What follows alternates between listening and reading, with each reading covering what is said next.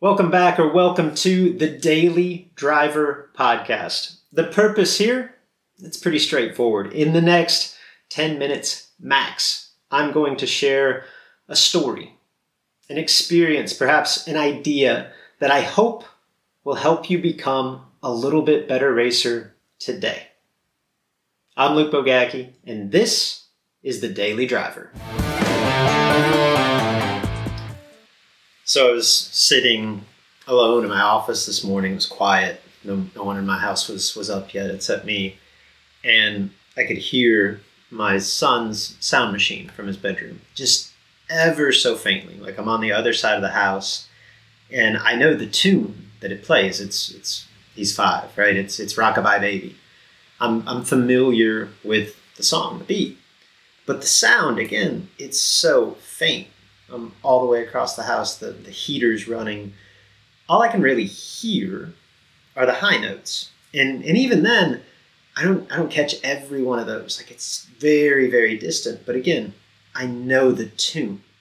So I'm following along. Like the rhythm, it's in my head. And I'm playing the entire cadence in my mind. It seems so real that at times when I really think about it and try to listen for it, at times it's difficult to tell the difference between what I'm actually hearing and what I'm kind of playing along in my head, because again, I know the tune. So I began to question what input is coming from my ears and what input is coming from my mind. And it was amazing how it got blurred. Like at times I had a really difficult time pinpointing what was what. Now, follow me because, this is a bit of a Jack Handey deep thought, I know. And I also know that I just lost any of you listening to this, born after the year 1990. So for that, I apologize. But my point is, don't we do a version of this with so many things in our life and in our racing?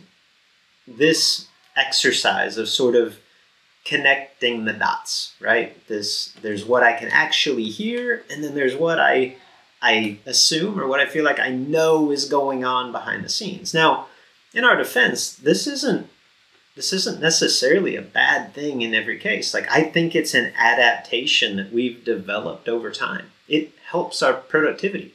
We don't actually listen to every word, right? We've been to this puppet show. We've seen the strings, and subconsciously, we think that we know what the person that we're speaking with is about to say. At times, we're mentally finishing their sentences, perhaps even formulating our own response. We don't read every letter of every word on the page. If you ever read aloud and kind of have someone actually check how many words you get incorrect and don't even realize it, or go through some of these exercises. I don't know if you've ever played with any of this stuff. You can find them on the internet, but the exercises that prove we've trained our minds to look at the first letter of a word, at the last couple of letters of the word, and the length of that word.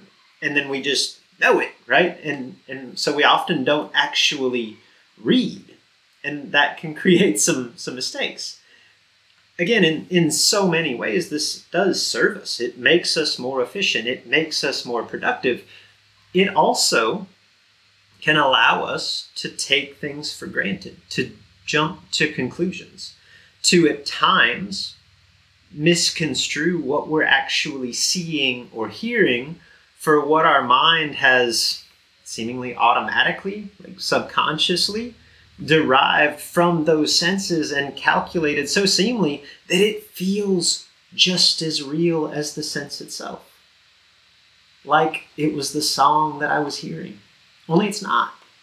It's simply the story we've decided to tell ourselves about it.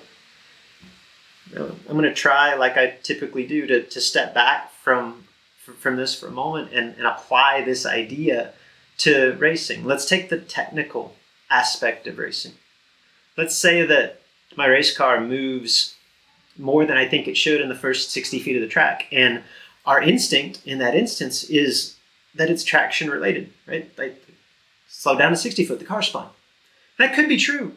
But in that hardwired assumption that this is the issue, we can often look right past the actual culprit of inconsistency. Like maybe it's a fuel slosh issue, for example.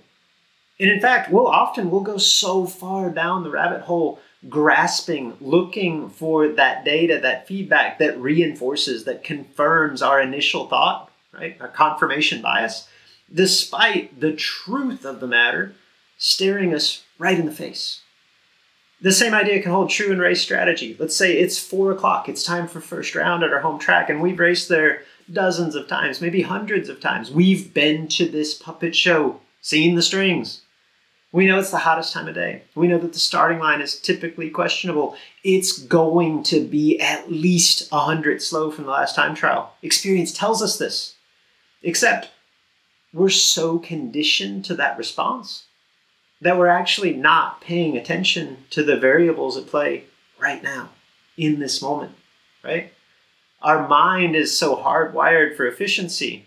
We've heard this lullaby 1,000 times. We know how it goes, to the point that sometimes it's difficult to determine what we're actually hearing in the moment. Maybe a tailwind has kicked up.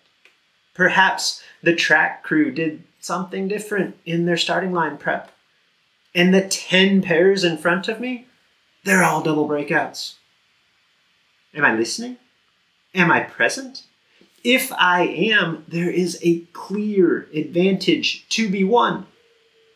Or am I on cruise control, assuming that I know the next note that's coming because I've heard it before? There's often value to jumping to these obvious conclusions. It frees up bandwidth to focus on the not so obvious decisions that truly require conscious effort. But it's worth revisiting. And I would argue worth revisiting more often than we think. What decisions and thoughts might not require scrutiny versus what decisions and thoughts are often made, perhaps mistakenly, on cruise control.